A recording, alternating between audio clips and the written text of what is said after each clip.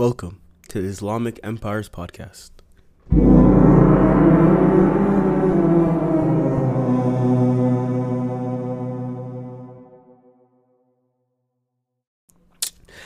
Alright, so I'm gonna have to take a little bit of responsibility.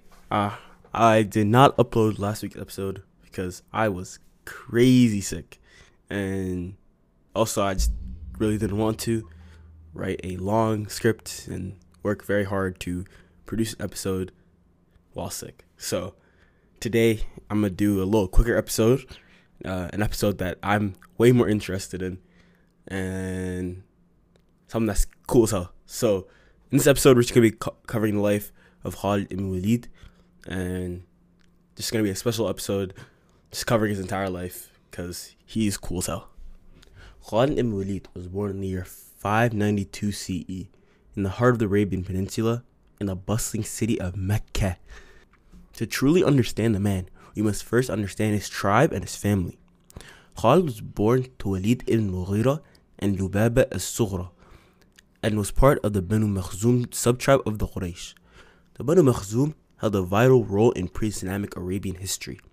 Renowned for their custodianship of the Kaaba, they oversaw the holiest site in Mecca personally, imbuing them with prestige and religious authority.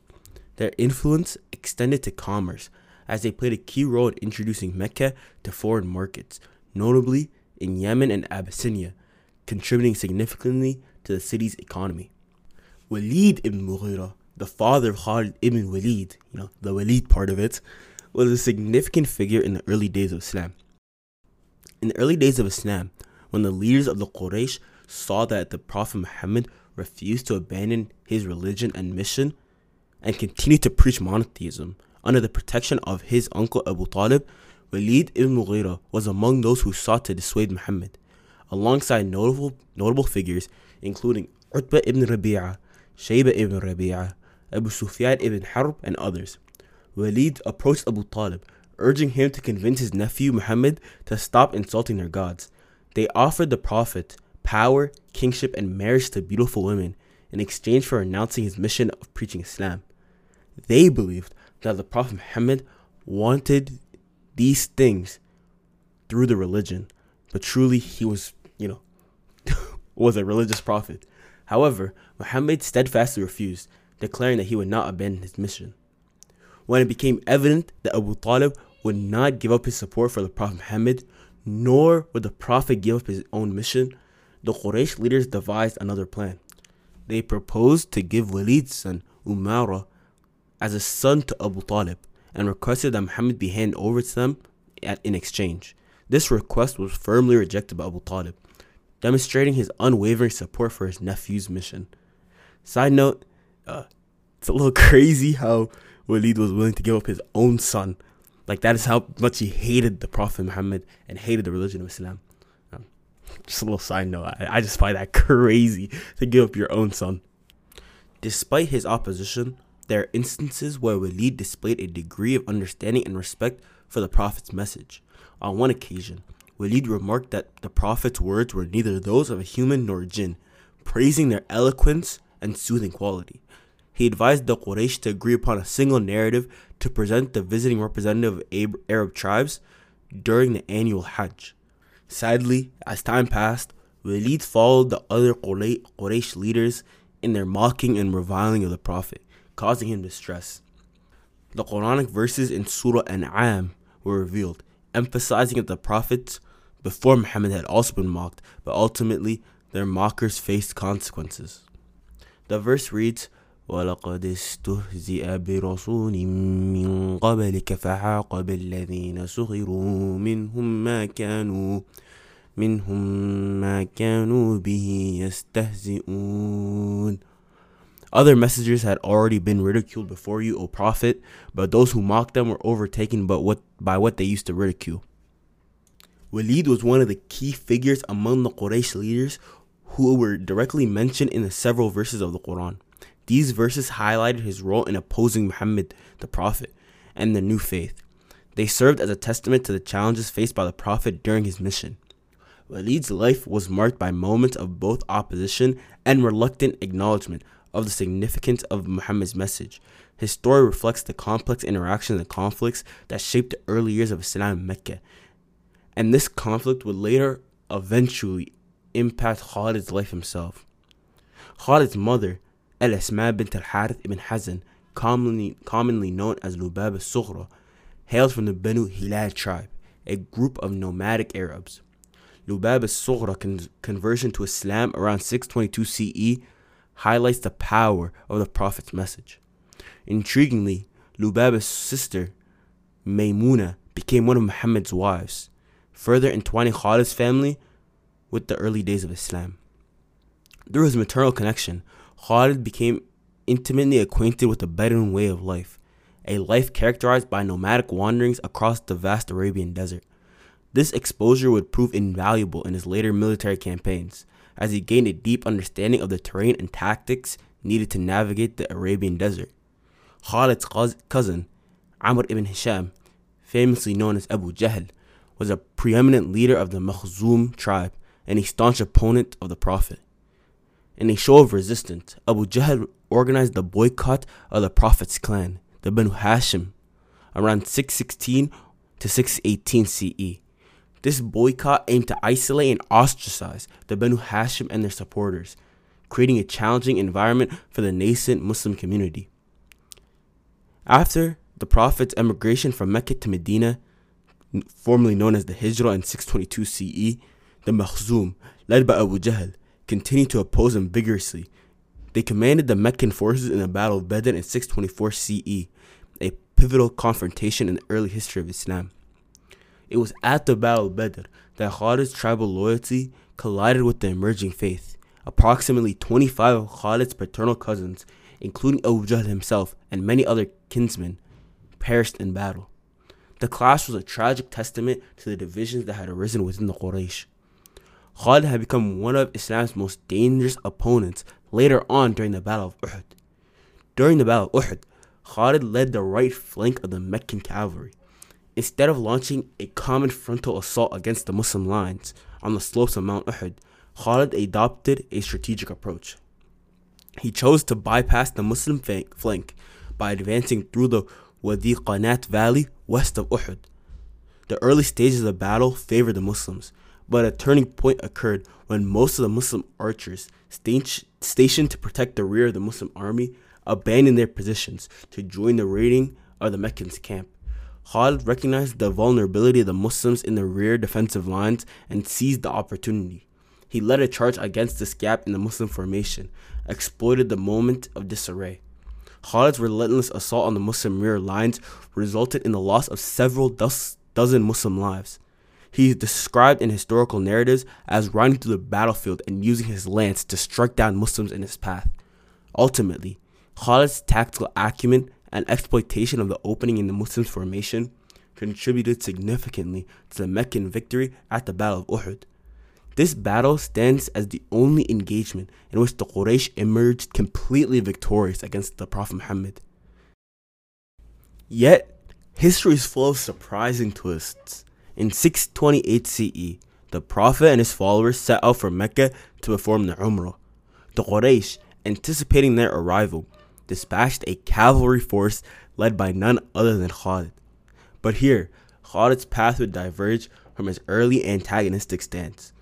The Prophet, displaying a profound understanding of the situation, chose an unconventional and challenging alternative route to Mecca, evading a confrontation with the Qurayshi army.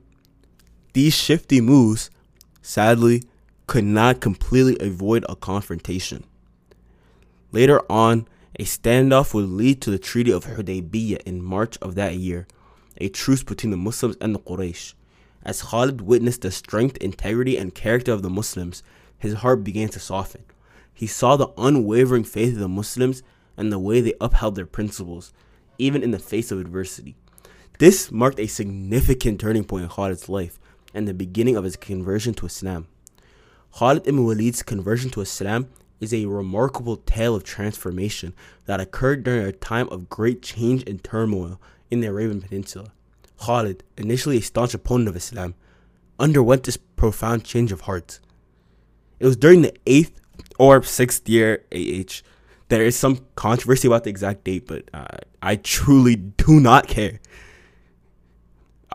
During this time, Khalid, along with two other prominent figures, Amr ibn al-As and Uthman ibn Talha, decided to embrace Islam. They all converged separately on Medina with the intention of paying allegiance to the Prophet Muhammad and accepting Islam. Amr ibn al-As, who had previously been advised by the Abyssinian Negus to consider Islam, had set off from Abyssinia to personally embrace Islam in Medina. Meanwhile, Khalid ibn Walid and Uthman ibn Talha, both from Mecca, also set off for Medina with the same intention. Fate intervened, bringing these three individuals together at a place called Hada. Amr ibn al-As, inquiring about Khalid's intentions, asked him why he was heading to Medina. Khalid, with conviction, replied he had recognized the truth of Islam and its message. He dared Amr to stop him from going to accept Islam. He expressed his determination to immediately go to Medina and become a Muslim, emphasizing that there were very few wise individuals who hadn't embraced Islam. Amr ibn al-As, relieved by Khalid's response, declared his own intention to embrace Islam. And, he's probably scared of fighting one of the best warriors in all of Arabia at the time. Together, the three men arrived in Medina with hearts filled with remorse for their past opposition to Islam. The Prophet Muhammad welcomed them warmly, declaring, "Mecca has given us its most beloved people." This remarkable episode illustrated that Islam's spread was not achieved through force only, but by influencing and convincing hearts. Khalid, who had once fought valiantly against the Muslims and led polytheist armies, now knelt before the Prophet sincerely. Khalid was the first to reach out and pledge allegiance to the Prophet. The Prophet, acknowledging Khalid's intelligence and the path that led him to Islam, expressed his faith in Khalid's wisdom. Khalid, overwhelmed by remorse for his past actions, sought spiritual relief. He asked the Prophet to pray for God's forgiveness for his involvement in battles against the Muslims and his killing of Muslims on the battlefield. The Prophet reassured Khalid, saying that Islam really erased all sins committed before embracing it. He then prayed for Khalid's forgiveness for his previous actions, aimed at diverting people from the path of God. From that point on, Khalid harnessed his military genius for the cause of Islam. He would eventually earn the nickname Sayfullah, or the Sword of God, his most common nickname, due to his heroic efforts in spreading and protecting Islam. Uthman ibn Talha, a member of the Quraysh with deep ancestral connections, who had also embraced Islam and paid allegiance to the Prophet. Amr ibn al-As, once a fierce opponent of Islam and skilled strategist, was also filled with remorse and shame. He expressed his desire to embrace Islam to the Prophet without any conditions. The Prophet assured him that Islam erased all past sins as well, and Amr pledged his allegiance. Amr later returned to Mecca and played a crucial role in various military expeditions, including the conquest of Egypt, earning him the title of the Conqueror of Egypt. Khalid would quickly put his military prowess to use in the Battle of Mu'tah. The battle took place in 888, and Khalid ibn Walid would play a pivotal role as a military leader. The battle was fought between the Muslims and the Byzantine Empire. It marked a critical juncture in the early history of Islam. The engagement occurred near the village of Mushayrif before progressing towards Mu'tah, where the actual battle took place. Despite facing overwhelming numerical superiority from the Byzantine forces, the brilliance of the Muslim leaders came to the forefront. The battle was situated in a valley between the two heights, nullifying the Byzantines' numerical advantage. During the course of the battle, the Muslim leadership saw a series of losses, as the three successive commanders, Zayd ibn Haritha, the original commander, Ja'far ibn Abi Talib, the secondary commander, and Abdullah ibn Rawaha, the substitute commander, I guess, fell in battle. The situation grew dire, and the Muslim soldiers faced the imminent threat of defeat without their leaders. It was at this critical moment that Thabit ibn Aqram seized the banner, rallying his comrades, preventing the complete destruction of the Muslim army. After Thabit's heroic intervention, he handed over the banner to Khalid ibn Walid, who took charge of the situation. This pivotal moment marked Khalid's leadership as he assumed command and directing the Muslim forces in the battle's aftermath. With the Muslims hopelessly outnumbered, Khalid employed one of the most ingenious tactics in military history. With both sides encamped for the night, Khalid would send a large part of his forces away from the camp and fit them with new banners. When the sun arose, this force would march into the camp, signaling to the Byzantines.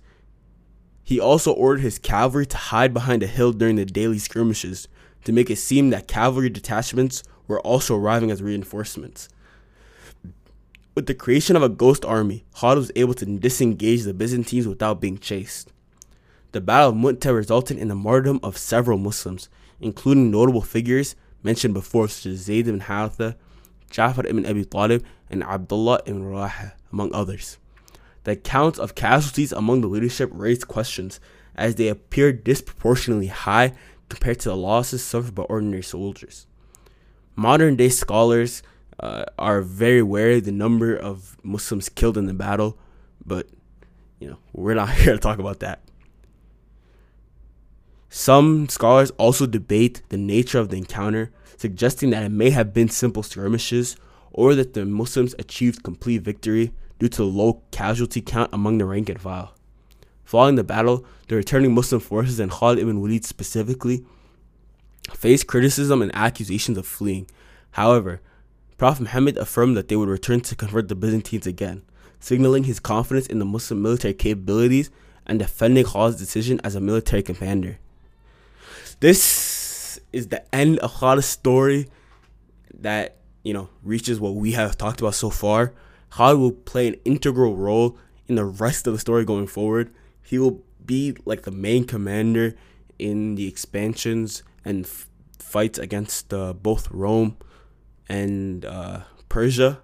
He will be the probably the greatest military commander of this era of history, and we will be talking about him a lot. So I just wanted to give this episode to him and talking about his life and talking about his family and talk about the context of who he was. So see you next week, guys.